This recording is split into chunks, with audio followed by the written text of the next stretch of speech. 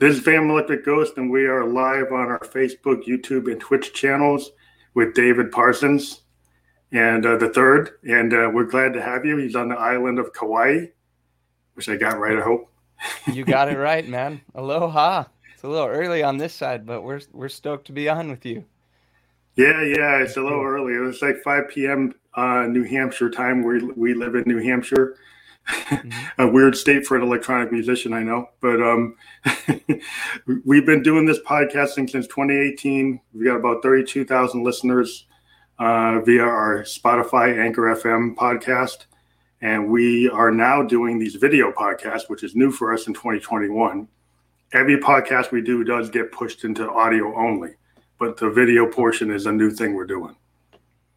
Sweet, man. Well, Phantom Ghost, I'm so stoked to be on with you, and the opportunity is such a pleasure. I thought it was funny. You're like, it's not New Hampshire is not the most well-known place for electric music, but you know what? Who cares, man? It's music, and music touches people in awesome ways and ends of the earth. You know, you never know who it's going to reach. So perfect example. I'm on an island in the middle of the Pacific Ocean, literally on the other side of the world. Yeah, I'm in the middle of a bunch of pine trees with a bunch of Moogs and Rolands and modular gear. And I got to go to New York for anybody to really get into it. But we want to get into what you do. And what we're first going to do is we're actually going to show, which we're queuing up, a video that you did on YouTube. You have an official lyric video for the original song, Where You Are. And we're going to actually give the audience a taste of your music. We're going to play the whole video all the way through. And then we're going to, on the back side, we'll talk to you about it. All right? Okay. Awesome, man. Love it. Okay, so we're going to get into the song David Parsons III, Where You Are. Thank you.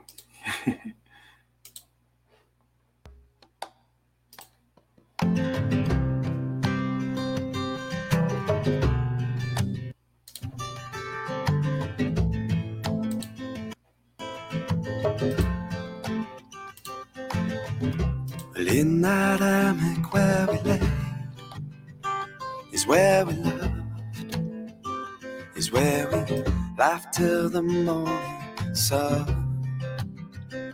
And me and you, and me and you.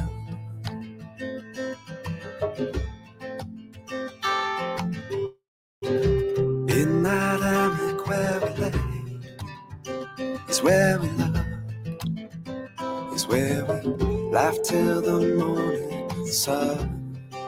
And me and you, and me and you, tangled in the scent of you.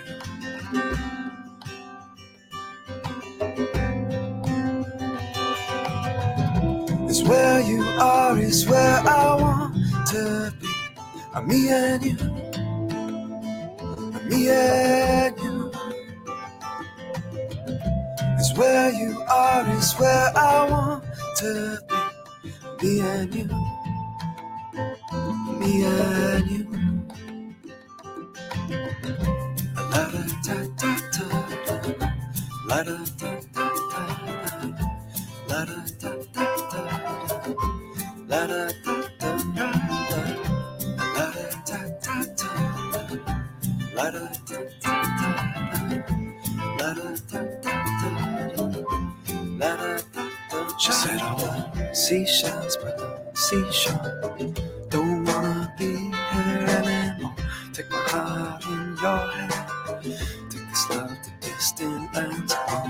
Daisies, just a daydream with you.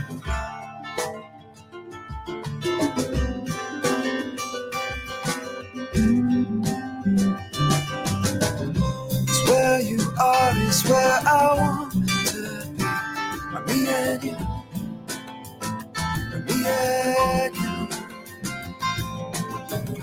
It's where you are, is where I want to be. Me and you, me and you.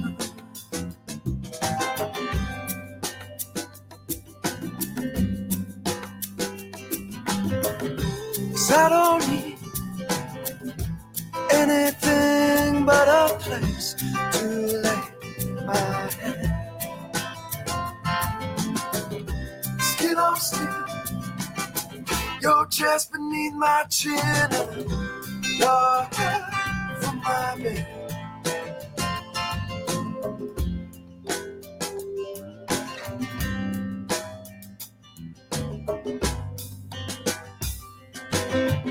It's where you are, is where I want to be. I'm me and you, I'm me and you. It's where you are, is where I want to be. Me and you, I'm me and you. It's where you are, is where I want to be. I'm me and you, I'm me and you. It's where you are, is where I want to be. Me and you, me and you.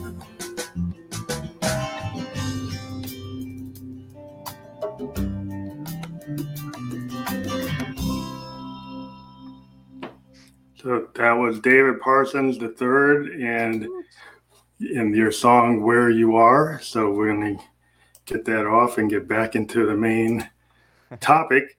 So yeah, we're happy. I got to put my green screen's off, but just the way it goes. Here we go. We're back. Yeah, that's a nice little graphic you got there. Yeah, it's my Moog. It's my Moog, and then my daughter did my logo there. That's sweet. That logo for the Ghost. But yeah, we got a bunch of them she's done. But yeah, we want to get into who you are. So you are a singer, songwriter, author, and motivational speaker, and you used to be in the world of celebrity advertising in Los Angeles before you moved to Kauai. Yes. Yep, that's correct. I before I moved here, before I even knew I could write music, I was had the pleasure of working with some NFL athletes and celebrities, and I was just right place at the right time when I was in college, and I used to play on the baseball team, and I was a bench warmer, so third string. They put me in charge of a bunch of the little kid training sessions, and one of the kids that I was kind of mentoring and had been training for a couple of years, his dad happened to be a kind of a hot shot in the celebrity branding world. And when I stopped playing baseball, he asked me to be a part of his team. And I just, man, talk about such a pleasure and an honor to be a part of something that, was bigger than yourself, that you got to be a part of a team. And I learned all about, just chasing after something and hard work and traveling and marketing, which I think was the foundation for when I did discover I could write music. Allowed me to excel fast because I approach music as business before the creative side. I look at it more of a, I have to run a business. I'm an entrepreneur, which allowed kind of the stepping stones for me to be successful in music with the gift. That's a really good thing, because a lot of us, I'm probably more of a like I'm a more of like the type of like avant-garde kind of Lou Reed yeah. like thing going on, or like old school progressive. It's like and we need to actually do better. A lot of us indie artists are more kind of like, oh, we don't want to be big, we just want to be true to our art. And in truth, the reason I do the podcast is because it helps me with the business. Sure. And so, I mean, if I as a musician, I'd rather probably spend 100% of my time on my Moog, but I spend a lot of time talking to other musicians, not even talking about my own music. So that's kind of a thing that you realize you have to put time in to get other things going on. Yes, from that business side. So you discovered like life on the island, which must be pretty cool. And you found that you had a talent for singing after you already had the really cool talent of marketing, which I think a lot of musicians, like we said, really need that. But you were influenced by one of my favorite artists of all time, Van Morrison.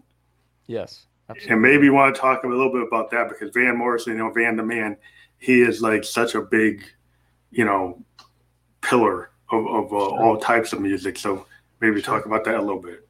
Yeah, and I think one thing that's very interesting about me is I didn't come from a music background. I I just started picking up a guitar back in 2014 and like consistently playing. I started Mhm. with like 4 chords, but something I was always drawn to with my father is we listen to oldies a lot, and you know, one of the artists that we used to listen to was Van Morrison. But I love him because I love his lyrics, and I love that's for me. I love songs that have lyrics that have purpose and intentionality behind them, and um, that hit you at a point where you connect with the lyrics and not, you know, as much as you do the music and the instruments behind it. For me, I've always just been a lyrically driven uh, person and musician. So for him, you know, Into the Mystic and Tupelo Honey, like those songs Yeah. that are driven by acoustic sounds, um, where he creates kind of an atmosphere that you can hear in the background of the song.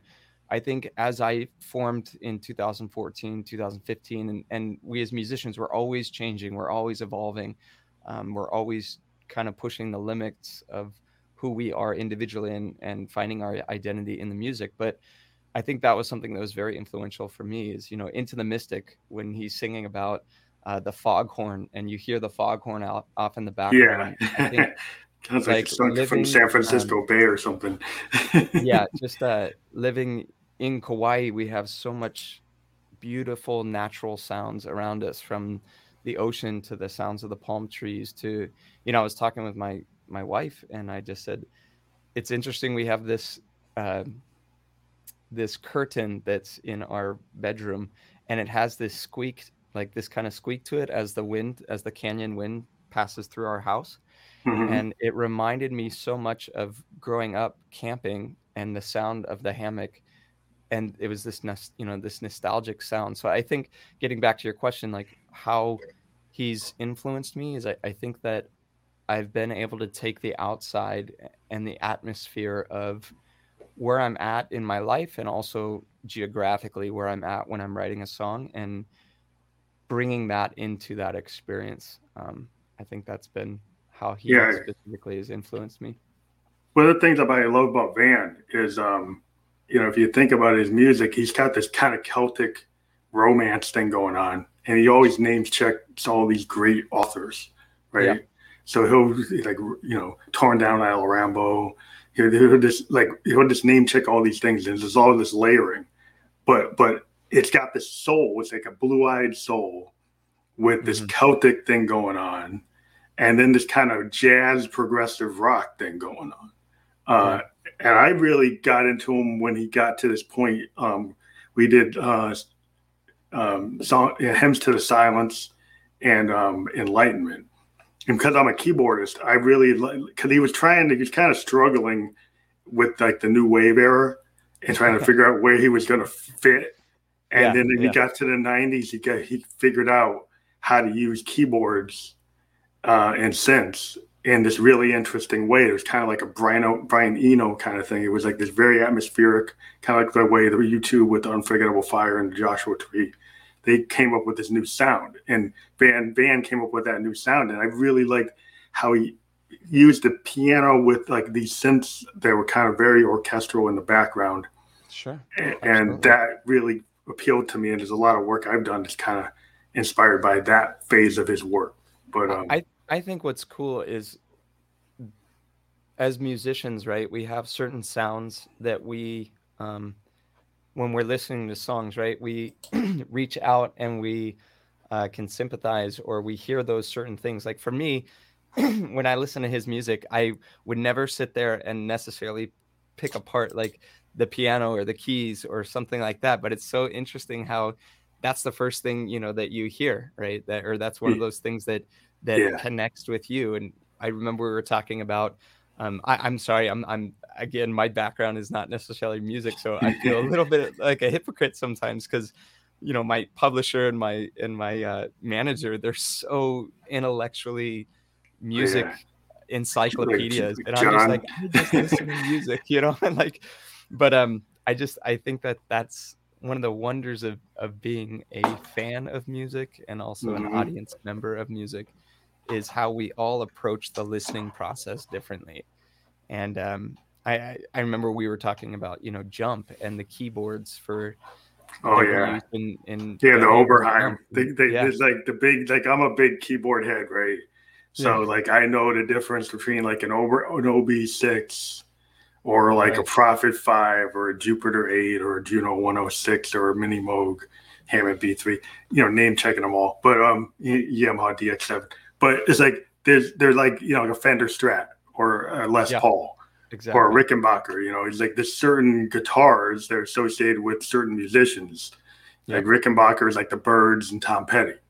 They yep, both used the Rickenbacker, and they had this very interesting 12-string sound that's associated with both of those bands. And the sure. same thing happens with like the keyboards. Like it's a big thing I'm into. I'm a big analog modular synth guy. But yeah, I think it's just interesting the way. But the other thing that's really interesting, I think, in music is like, well, I'm a keyboardist, but I love punk bands. I like Sure. the Clash. I like Husker Du. I like the Replacements. I like the Ramones. And you say, Yeah, well, why would you like that? Well, okay, think about Nine Inch Nails and Trent Reznor. There's a lot of punk in what Trent does with Nine Inch Nails.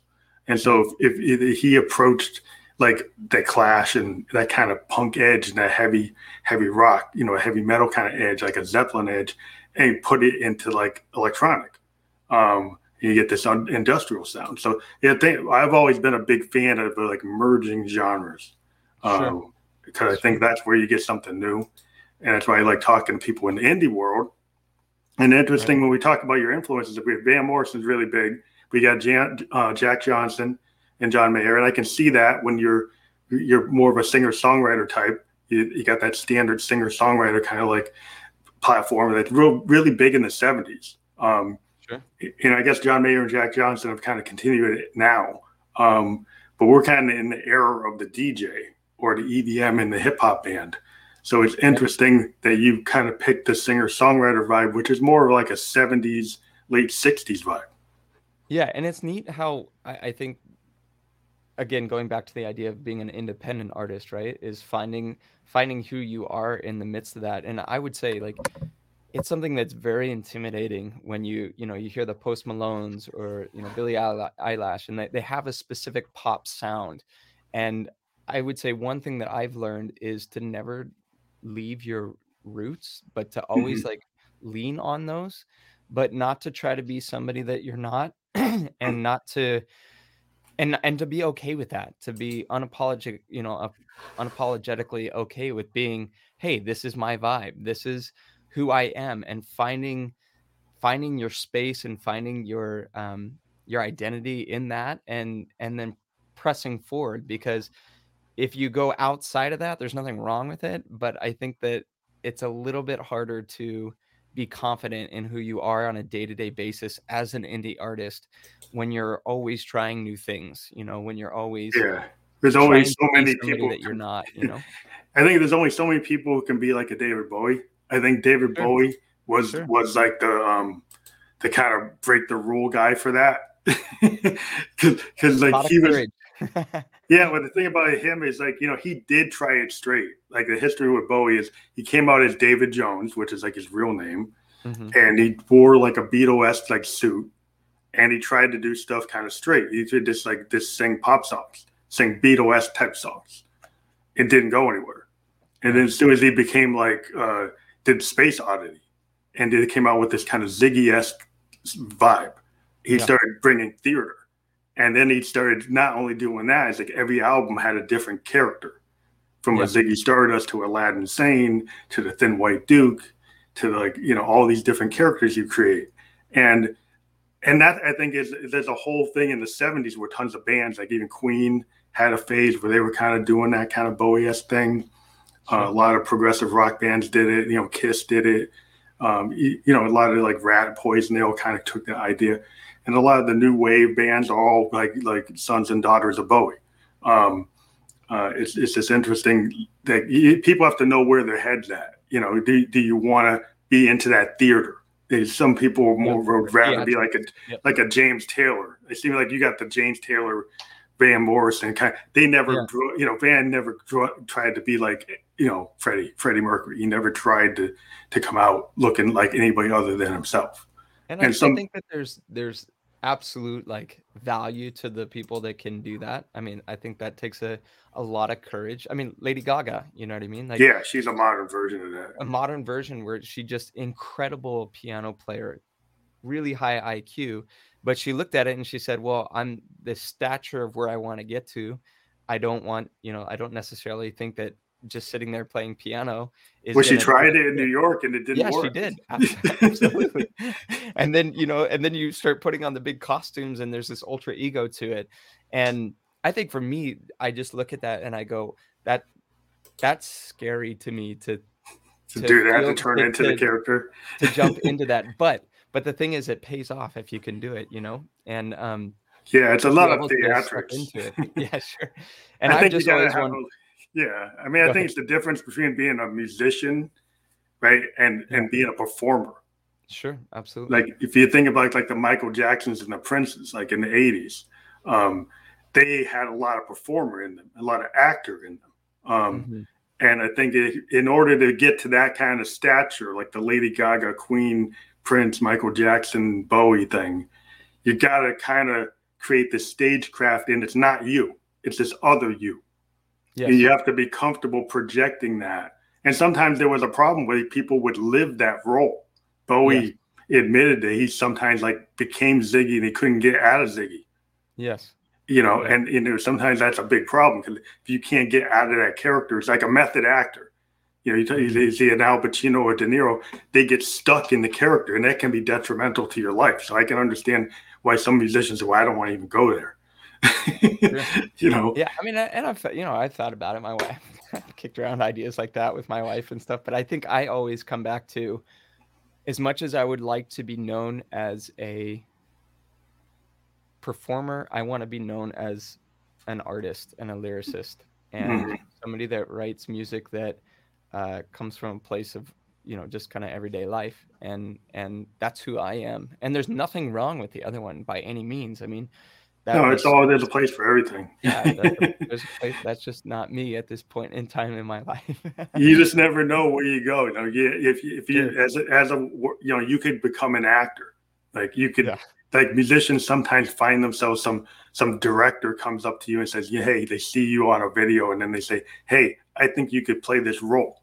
Yeah. Right. And then suddenly you go and play something you never thought you could do. Right. Because the director pulls it out of you. So you never know where you're going to go if something like that happens. But what I think it's interesting, like I say, in this kind of age where we don't really have the singer-songwriter as much, I do focus in this program talking to singer-songwriters because I like the depth of what a singer-songwriter can do. I like the fact that it's like it's telling a story or reading a novel. In the same way that you like Van Morrison, I get drawn into people who, when I try to interview people, I want to understand like where they're coming from and why they want to write songs that tell stories, rather than just beat focused songs. Not that that's bad, but I'm more of a child of the 70s and 60s. I grew up with the Beatles. I grew up with the Stones. I grew up with songs in albums. I actually am not a playlist person. I'm more of an album focused person. That's what my brother is. My brother is like, he will not listen to my youngest brother, Jacob. He's like, he will not listen to an individual song. He's like, dude, that is not how you listen to music. You start at the beginning of the album and you work through it so that you feel and experience what the artist was creating at that season in his life or that snapshot in his life. I find it very interesting on that note with the song Where You Are that you played, right? That was one of my very first songs that I kind of came out with and wrote. And the inspiration behind that is my auntie Linda. She passed away from breast cancer about 12 years ago.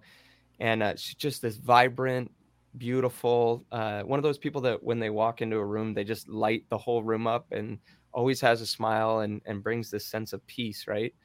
And my Uncle Robert, her husband, about a year or two after she passed away, we were sitting there and it was Christmas Eve, and we've done the family big get together, and I saw this photo of my Auntie Linda and my Uncle Robert up on the mantle, and it was one of their last trips to I believe it was Maui, one of the other Hawaiian islands, and at this point in her life, we knew that it was terminal and all that stuff. And I just said, Uncle Robert, what do you miss most about Auntie Linda? And he said, right out of his mouth, he said, wherever Auntie Linda is where I wanted to be. And that's where that song "Where You Are" came from, the lyrics of that. So I think for me, everybody's process is different, but I'll hear these things in everyday life that I'm like, that right there, that's the song. And you go throughout your every single day, and the ebb and flow of life, and you hear these things. When my executive assistant, Jordan, when I first met him, something that stood out to me is he said, he would say, treat yourself good, treat yourself today. And I was like, that right there, that's the essence. There's another song. There's another song. Yeah.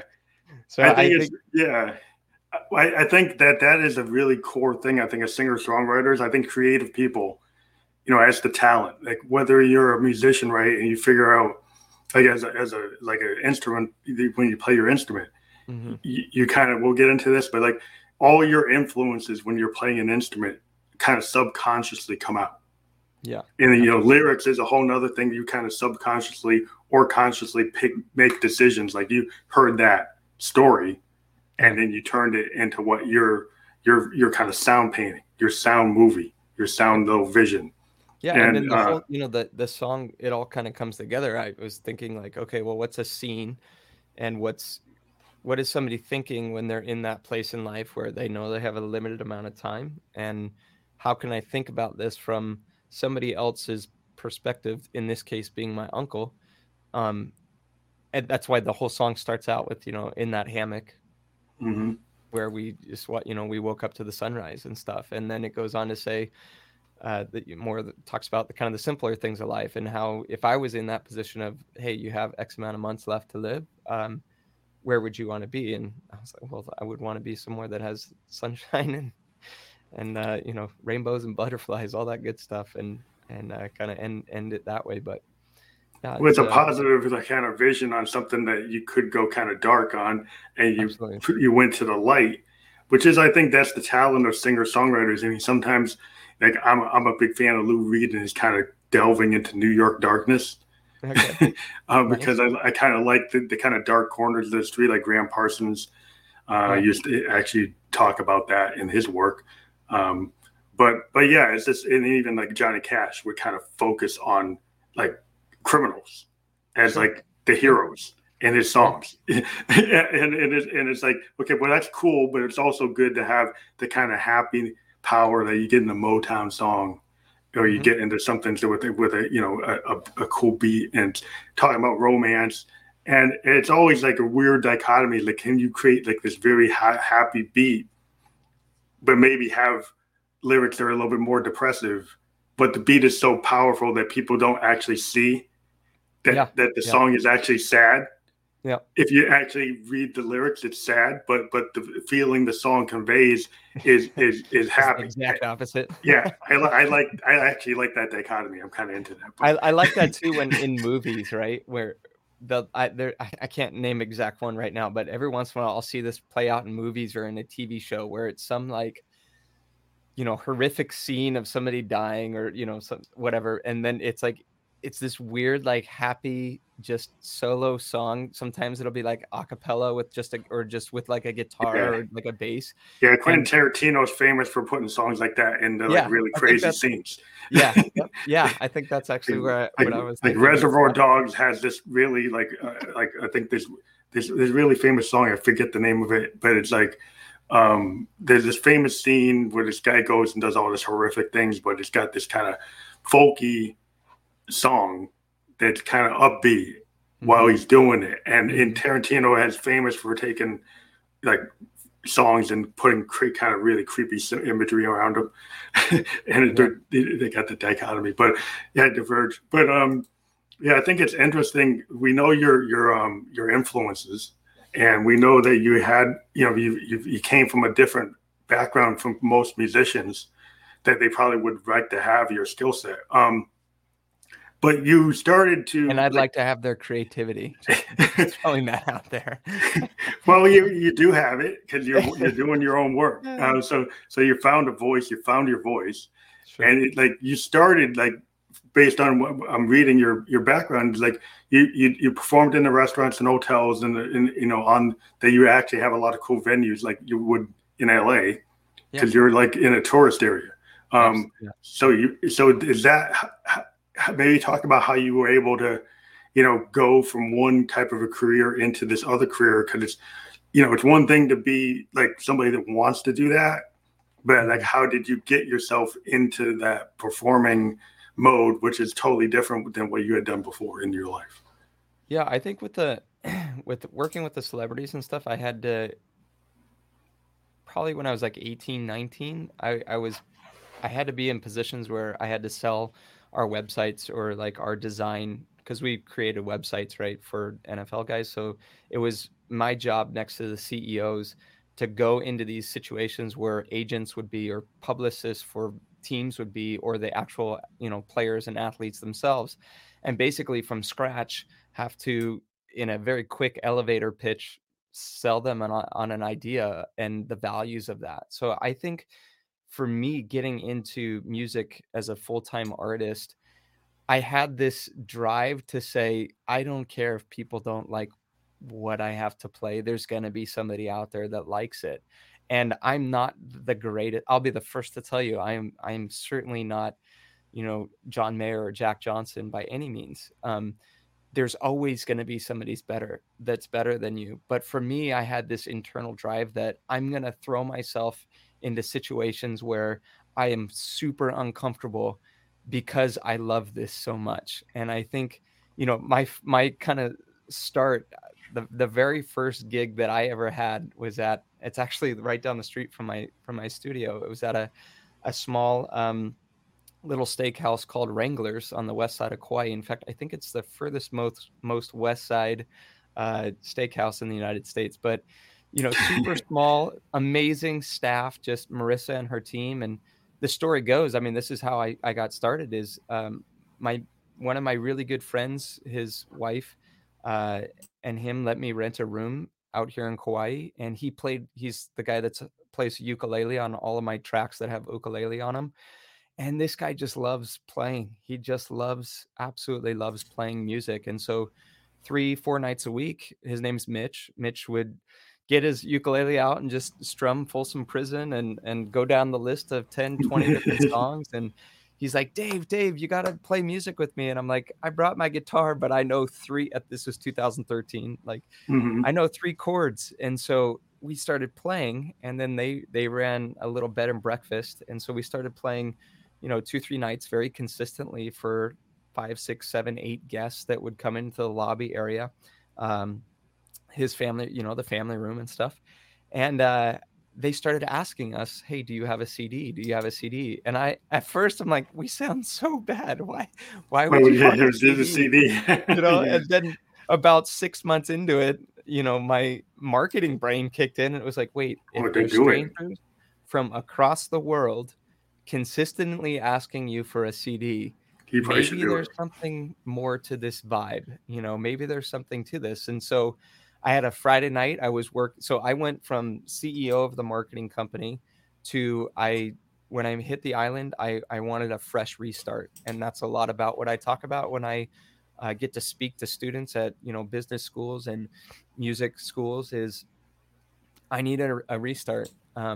And I wanted to do that in my mid-20s before I settled down and found a wife and, started having kids. And when I came to the island, I had like I said, I knew 4 chords, and all I wanted to do is go from 12-hour days, 6 days a week in marketing to being the kid I never got to be through my college years. And so I was a busser.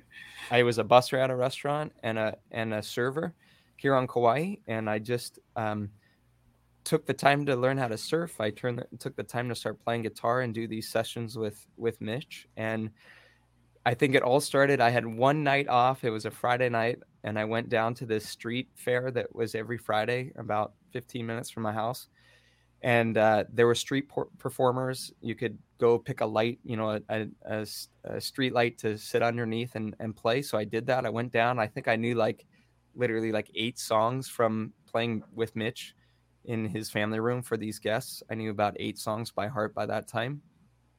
I was so nervous, Phantom. I closed my eyes. I started playing the 8 songs I knew. I'd peek, under every once in a while to make sure my chords were right. And are they still there? The crowd there? And I opened my eyes, and there was about 13 people there. And I remember there was $48 in cash. And that was the moment I said, this is what I'm doing for the rest of my life. And on the ride home, I was on such a high from making the tips that I pulled over to that steakhouse. I walked right in. And again, this is the salesman in me, the marketer in me. Like, I have no idea what I'm doing. I'm not by any means ready to be a performer for a travel destination restaurant. But I went right up to the counter and I said, hey, do you guys ever need live music? And the lady that was at the counter, she said to me, David, did anybody tell you about this? We talked about this today, this afternoon, in our managers meeting about bringing on live music in our restaurant. Wow. And she said, can you stay here? And she went back and got Marissa, who is the assistant general manager. And she said, hey, can you play for 2 hours? I said, yes, absolutely. Which I didn't have a set list at all for that space in time. She's like, how much do you want to get paid? I was like, $150 for 2 hours. And she's like, great, we'll see you next Friday. I was like, great, you'll see me next Friday. And so then, for a solid 6 to 9 months, it was just forcing myself to get as many of those gigs as I could. And literally Phantom Ghost, I would get on stage, I'd be 2-3 songs in, and I'd be sweating so much because I was so nervous. And I remember looking down at my sheet music and going, why am I doing this to myself? I hate this. I don't enjoy this. And fast forward now, making that transition to playing in front of a lot of people and being completely comfortable and being able to focus on, being more of an entertainer rather than a sweating musician being scared. Well, I think it's it's weird when you start later as a musician, because a lot of us, I started when I was 13, 14 years old. Yeah, that's what you're creating bands in the basement, punk bands and garage bands, the original garage band, basement bands, and going to house parties and trying to playing at pizza joints, and just the kind of working musician thing that we all tend to do. But different people, I've talked to other artists like yourself that started later. They started in their late 20s or their 30s or their 40s. And it's a lot of times it's really the passion. And most of the time, the reason I talk to indie artists is because most independent artists, they're not actually trying to make money initially. They're doing it because there's something inside themselves they want to do. They want to say something. They have something inside that they want to express. And usually what happens is if you're dedicated enough, you will find people that want to hear that. They want to hear what you have to say or sing or present. And then your talent to be, a pusher. I think to push yourself is a lot of musicians will try to do it at different levels. It's just a matter of, when I've read in your background, that you were able to kind of take your marketing skill and be able to get your stuff into other forms that, an MSNBC and Comcast. And we'll talk about how you were able to get translate that into different a different level of stuff. And I think also too, realizing that there's so many amazing people along the way that this is I'm so grateful to my team and my family and my wife who's supportive of this and that sees the value in it. And I would never have gotten here without that team, that tribe around me. There's just, we have a funny in our band.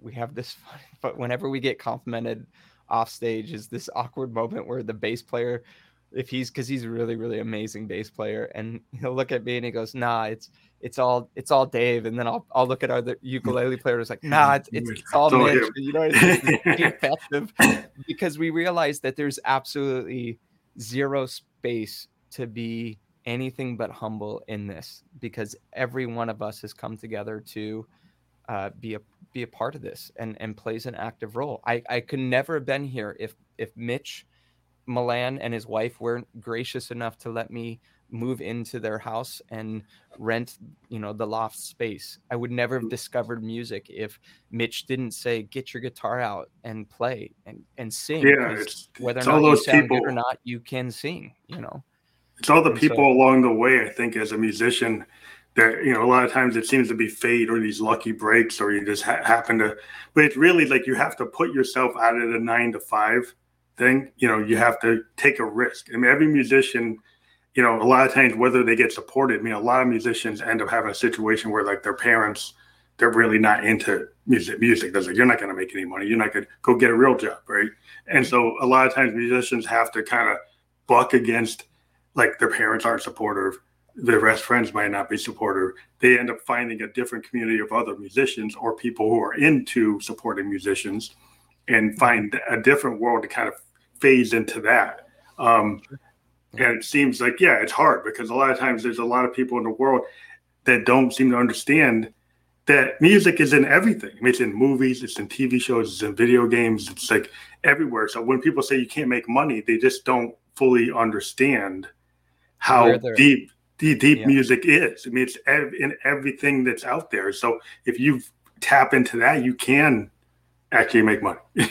Yeah, and I also think that it's it's building, for me, it's having been willing to do the crap stuff. Like, I can't tell you how many times I've played at restaurants and there's 2 or 3 people there, and I make $100 or $50, and there's zero praise in it. And you have to come to terms with that, and you have to still treat that session or that concert or that performance as if those 2 people that are sitting there are the owners of Capitol Records, and it's having the same passion for. And I'm not the best. I mean, I'll be the first to tell you, there's some nights where I'm just exhausted, and I don't have, I'm not on my A game. But what I guess my advice would be is, if you want to be a successful musician, I think there's two parts to it. One is not waiting for inspiration to happen. I hear that all the time is, oh, I don't feel inspired. And so I'm it's been a long time since I've been, felt inspired. And it's like, no, you show up and you create your own inspiration. You have to show up. You have to bring it every single day. You have to be willing to sit down and start writing and realize. I tell my team all the time, like, hey, there's going to probably be 200 really, really bad songs that I write. But in that process, I'm going to make little incremental improvements. And I think that's a core thing, because like I'm a crazy, like prolific type of like writer. I pretty much really are. You really are. I write, like, I got like maybe 1,500, 2,000 compositions I've been working on. And it's like I have my studio in my bedroom. So pretty much if I wake up, I just go and start working, right? And so it's like everything is like right next to me. I'm like original bedroom producer. So so the whole idea is like I do so many hours worth of music. And people say, well, why are you doing that? I say, well, because what I find is if I just record, right? If I just go and I record and I just then I go back and I listen to it, I find things that I work on. If I give myself all this reference material, just like my latest thing that I do since COVID, right? Since I can't go out in New Hampshire, we can't play venues. Most of the Northeast, we can't play venues. So I do these live concerts from my studio, and then I record them. And then I find that in those live concerts, what happens is instead of just doing a recording session and then start and stop, I force myself to go live because it makes me do improvisation. And it makes you can't just stop because you're playing live. So then you kind of let the music go wherever it's going to go. And I find that actually gives me a lot of raw material that I can use for weeks and weeks and pull out the things I didn't even know I was going to do. And that's why I find would tell people, like, kind of old school, what bands used to do back in the 60s and 70s before, the DAW, is they would just go in and jam. The Stones would just go in and jam. The Allmans would just go in and jam. Eric Clapton would just go in the studio and jam.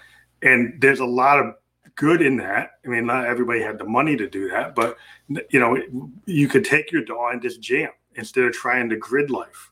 And you'll find that sometimes when you're a little bit looser with yourself, you can come up with a lot of good material. I think, man, for listeners, I think that is a huge nugget that you just gave, is finding your process. Going back to what I was saying before, is like creating inspiration. I think that probably some of my most successful songs on TV and stuff have, or ones that have gotten placement on radio and stuff, have been from those sessions where literally nobody's in the mall and people are walking by and I have my set list, but my Mitch is playing ukulele and Seth's on bass, and we have some time at the end to just jam. And what comes from those moments of pure, innocent, sometimes pure crap, like you find something in the riff, you find something and you find a groove, and it's like, wow, that's kind of the history of modern music. Is so many bands end up recording something they didn't even know they were going to do. Right? They just ran the tape in the old school recording studios. They just run the tape, and even like a lot of bands would go on the road. Like YouTube did a bunch of albums from just taping stuff on the road. And that's a normal technique that a lot of bands do when they kind of like, well, the studio is not working, right? So then they go on the road and they just make sure they tape the whole concerts. And then they end up finding that, through the concerts, they just kind of, it's a lot of times music to me, it's like a muse thing. It's like a poet. Poets kind of pull stuff from the muse, right? You pull it from the ether, you get it out of the air. And so when you're with a bunch of creative people, you're with a drummer, a bass player, guitar player, somebody on a mandolin, whatever. It's that nature of playing together as a musician. You go to New Orleans, you can see it. You go to the Delta with the blues guys, you see it. That is the process. That is really how things happen. It's very hard to kind of just go on the grid and say, I'm going to make a hit. No, there's some guys that can do it. They're very good at it. Yeah, I think that there is a pop format, if you will. Yeah, there's a certain type of producer that can do that. But I think a lot of people, actually, it's the happy accident that really does it. Yeah, perfect example. My probably the song I'm most well known for, like on the islands, "Life Is Jelly," right? That funny story. The story behind that song is my car broke down, and for some reason in Hawaii, it's the hardest thing to get a tow truck driver on time. It just doesn't happen. So I think I was waiting for 6 hours, and I had. So that sounds like Hawaiian time. Yeah, Hawaiian time. Exactly. And it's like, I'll get there when I get there. What are you gonna do? Yeah, and I found a little riff. I was like, well, that's cool. And then on the way home, when I finally got the car to get jump started, or where I can't remember what happened, but I pulled into a guitar store. I put my little phone out, and I just started recording the thing. And it. Yeah, a lot of people today, they just use their voice memo. That's what I use. They use GarageBand. And just you can do a lot. I mean, back in the day when I didn't have my big Rolands, I used to use a cheap Casio and a Fostex and a Tascam, right? And just lay stuff down. And people would say, well, what's that? I said, well, you'd be surprised how many hip hop songs were on a Casio. You'd be surprised how many songs were like, I mean, Jack White was using like $100 plastic guitar. He didn't care. It really doesn't matter. It's really the inspiration of what you're doing. And I think it's the quality of the song, right? In the marketing world, we used to say content is king. I got to work with a bunch of like A-list business bloggers on one of the projects I worked on, and my mind was blown. I would go to these websites and it would literally be a white screen with text, like typewriter text, and yet they had 3, 4, 5 million followers because the content that they produced was so valuable to the people that was reading it. It was filled with such nuggets, and I think that.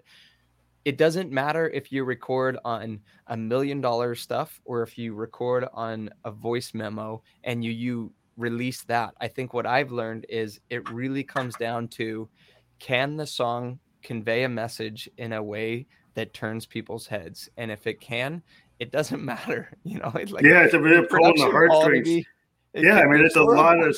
If you think about it, if you go back and you listen to stuff like on vinyl from the 20s and the 30s, the quality is not that great, but the content's like unbelievable, right? You go listen to like the original like stuff on, like if you listen to like James Brown stuff with the Furious Flames, and Famous Flames, and they didn't have sometimes the best recording equipment on some of the Chess Record stuff. Or the early soul stuff and blues stuff, but it's just the heart, and that's what I tell people. Like that's why I think what happened with Kurt Cobain, right, when Nirvana, because you came out of an age where you had all this glitz with like heavy metal and MTV, and everything was like highly produced, and then Kurt kind of came back with this kind of punk aesthetic and this honesty, but it wasn't just punk. He had like a Beatle-esque thing too. He could write. And he had a really good voice. And so he was able to come back and say, hey, I'm going to be honest. I'm going to do something that's like raw power with honesty. And that's going to pull at people's heartstrings. And it did, because you don't always have to be pitch perfect. And I think that's what goes back to what we were saying at the very beginning of this whole segment was be honest and be raw with who you are as an individual. Yeah. And find that place and real, man.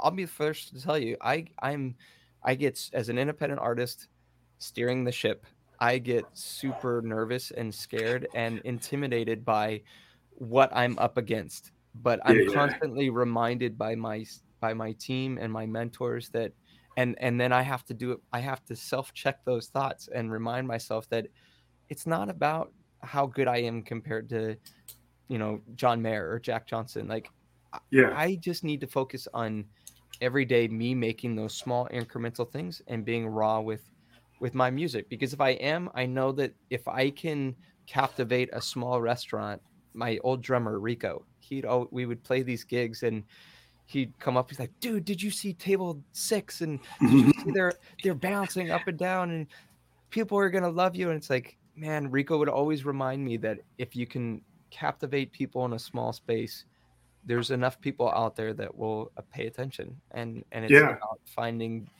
those authentic people that love what you have and being true to it.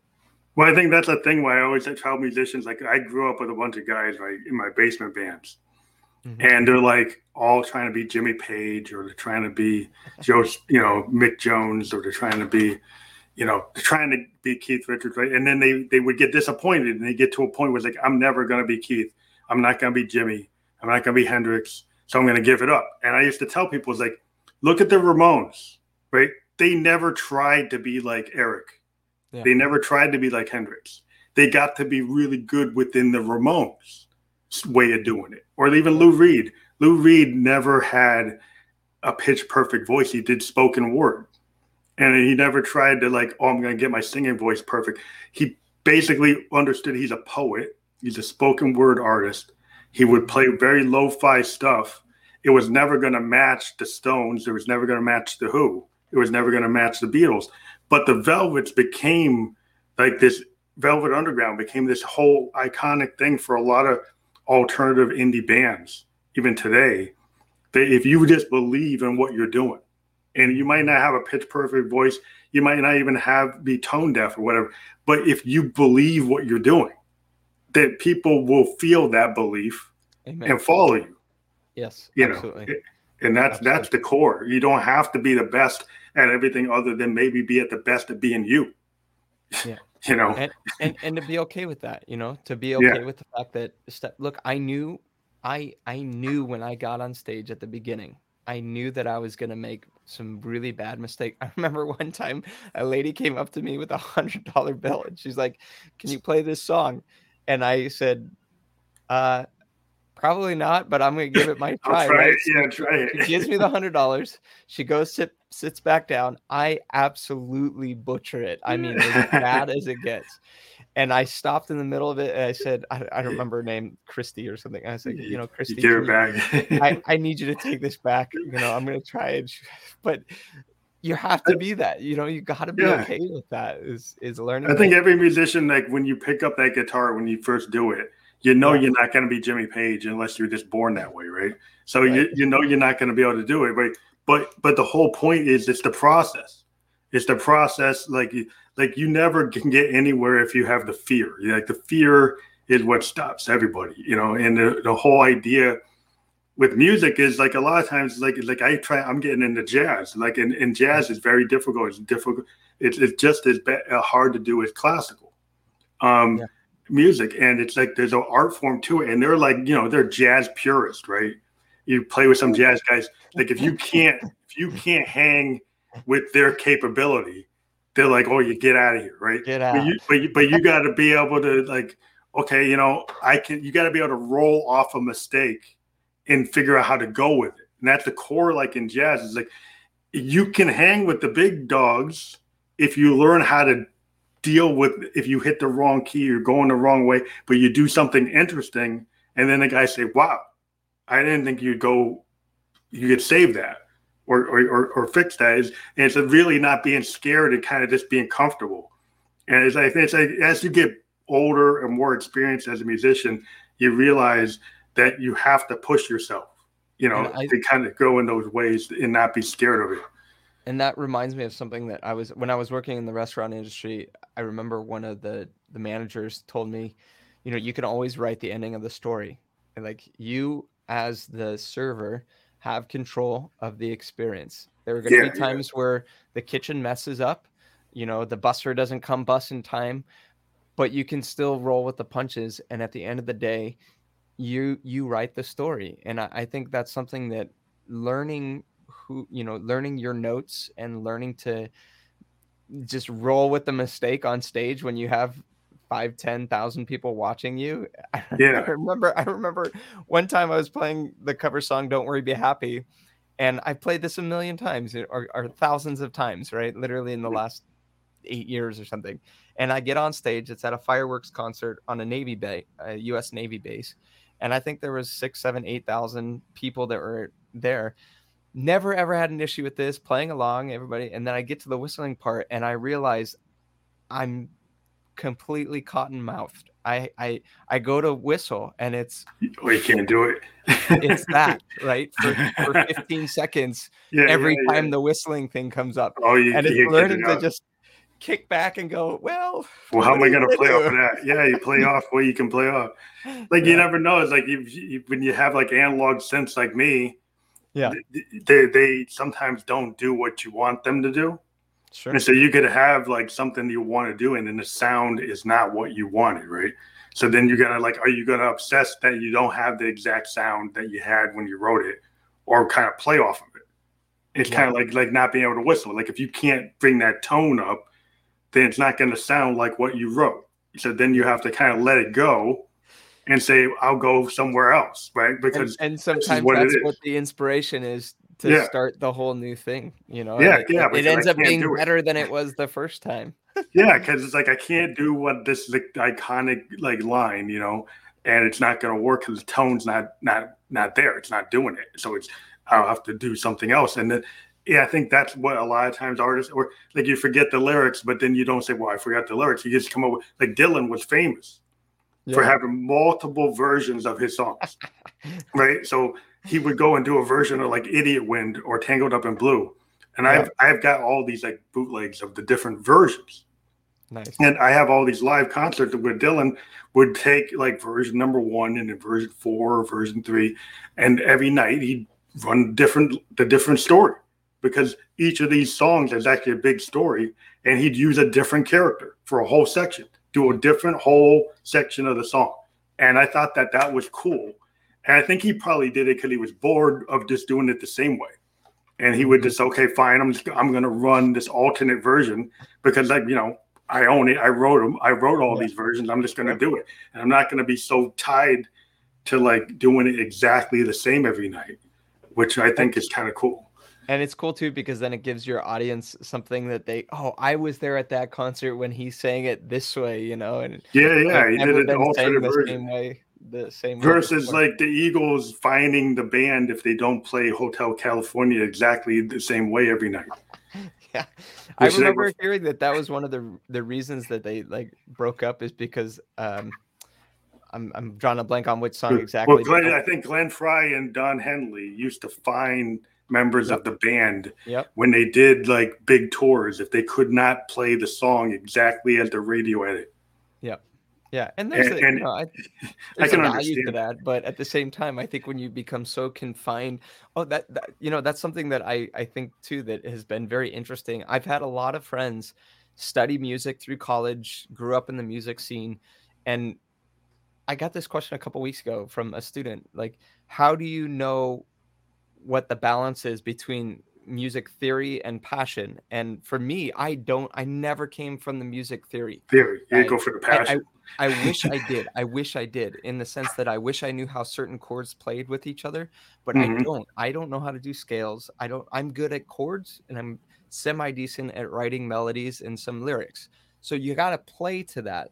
But I think one thing that's important as you're breaking into thinking whether or not, hey, do I want to be an independent artist, or do I want to do music as a hobby, or do I want to go, as a label, is never letting the theory of music and the technicalities of music keep you from doing music, or just being okay with it being not to some rigid structure. I've seen probably 3 to 5 musicians that are close friends of mine that aren't even in the music industry anymore, because I personally feel like they lost the passion in the technicality of music. And I don't think that that's why we have music, or why. I think a lot of it is just like virtuosity can be in different levels. Like you can be somebody who can sight read, sheet read, no theory, or you could be, like a band like I love is like Sun Ra, this experimental jazz band, and they just it was experimentation, and it's like taking discordant ideas and running with them, and taking all kinds of weird spoken word poetry and integrating it into bebop and fusion and free jazz, and fusion and free jazz are just very improvisational, and people they might have I don't know, like they might take a theme from a TV show. They might take a theme from a movie and then run it into the song.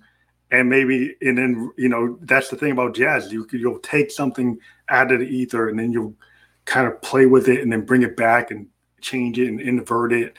And it's kind of like, it's just this game. You keep on playing these games with these, I can take this tone and kind of play with it and move it around. But I think that to me is what's fun. It's not the fun of I'm going to play it the same way every night, like Bach or Beethoven. Yeah. I'm going to reinvent it all the time because of the way I feel.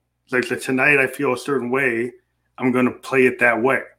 And it's more like a blues thing, or a punk thing, where it's the punk aesthetic or the blues feeling that makes you want to listen to Lead Belly, Robert Johnson, or any of the great bluesmen.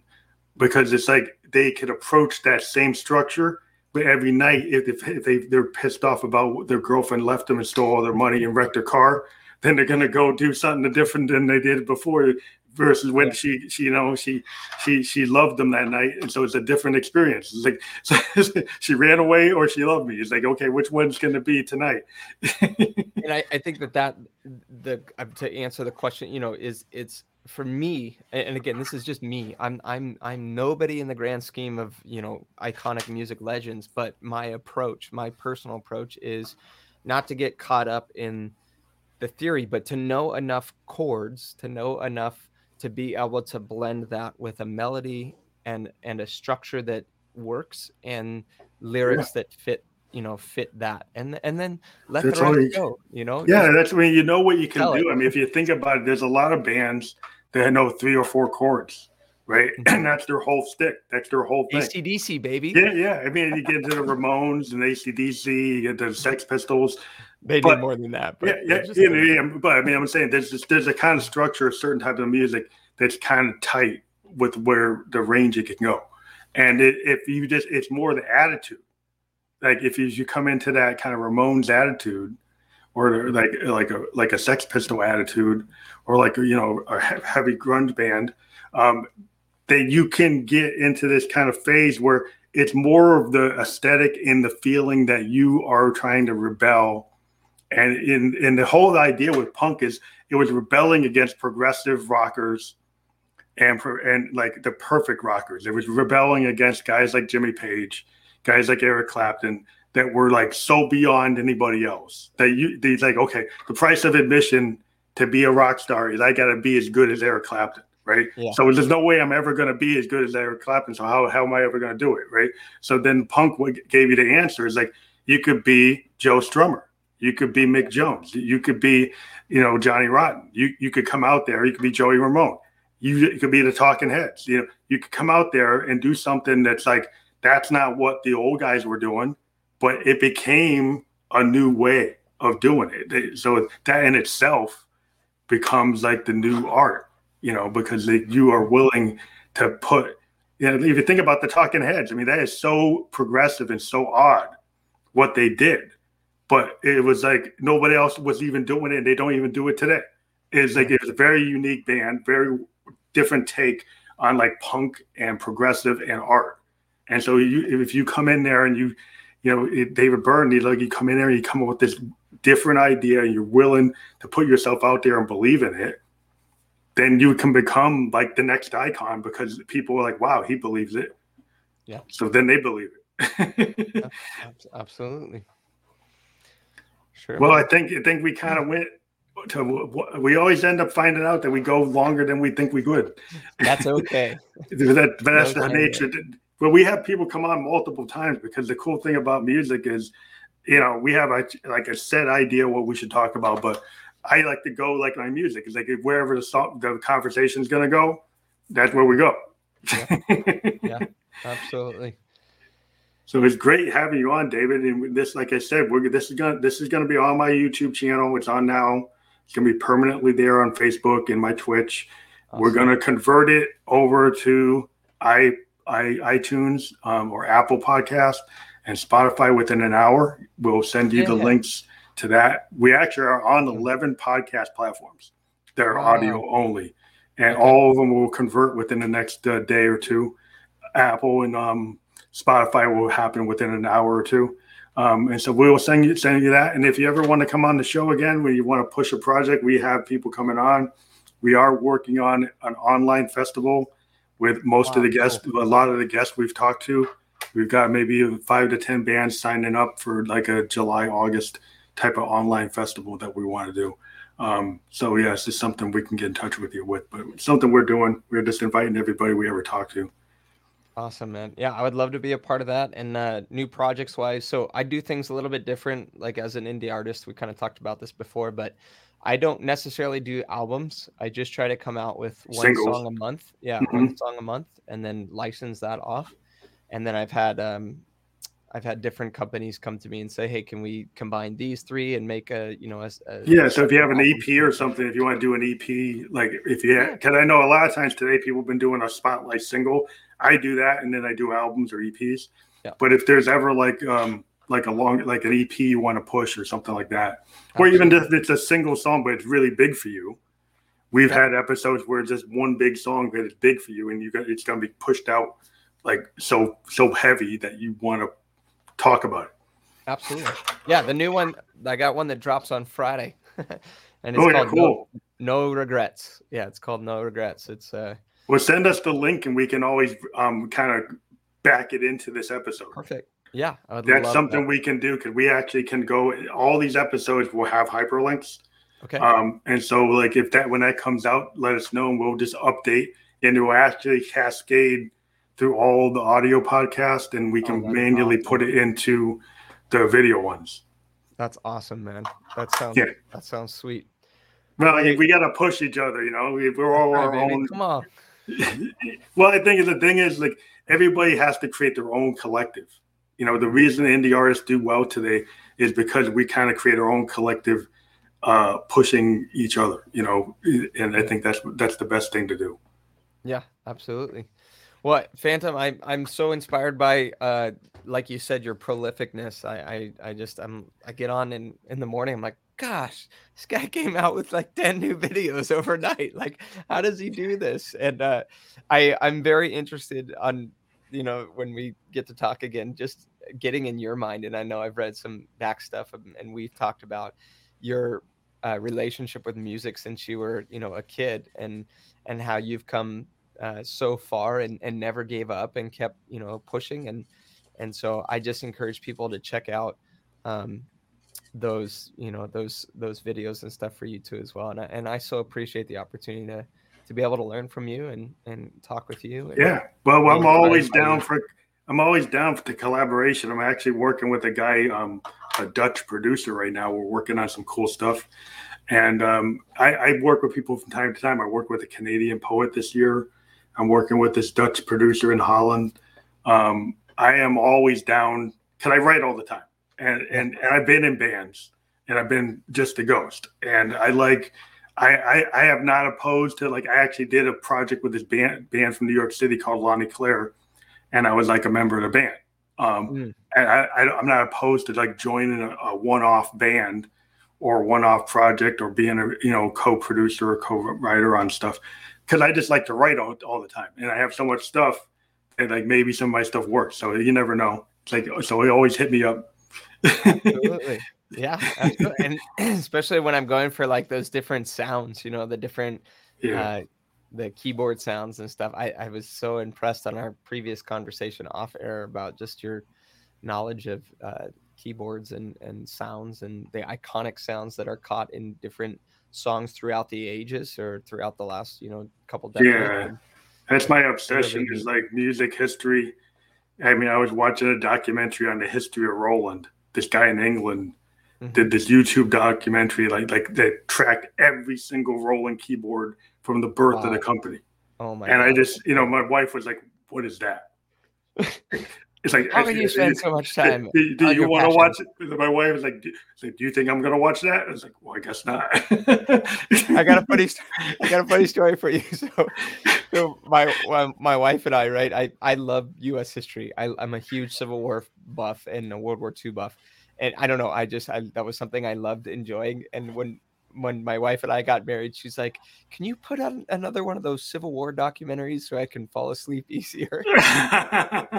Yeah, that's what I knew. I was like, "I'm marrying you, girl," because our weaknesses and strengths certainly cancel each other out. So it's very yeah. I know how to put people to sleep. Anyways, all right, Phantom. Hey, thank you so much. I'm just very grateful for the time and making a new friend. So yeah, it's great. Yeah, we'll be in touch, because I'm sure we can get this online concert. I'd like to see, you know, from Kauai, is what you could put together. I would love to be a part of that. Cool. We'll be in touch. I'll talk to you and John about that. Okay, sounds good. Great. Okay, bye. Shoots. Aloha. Bye.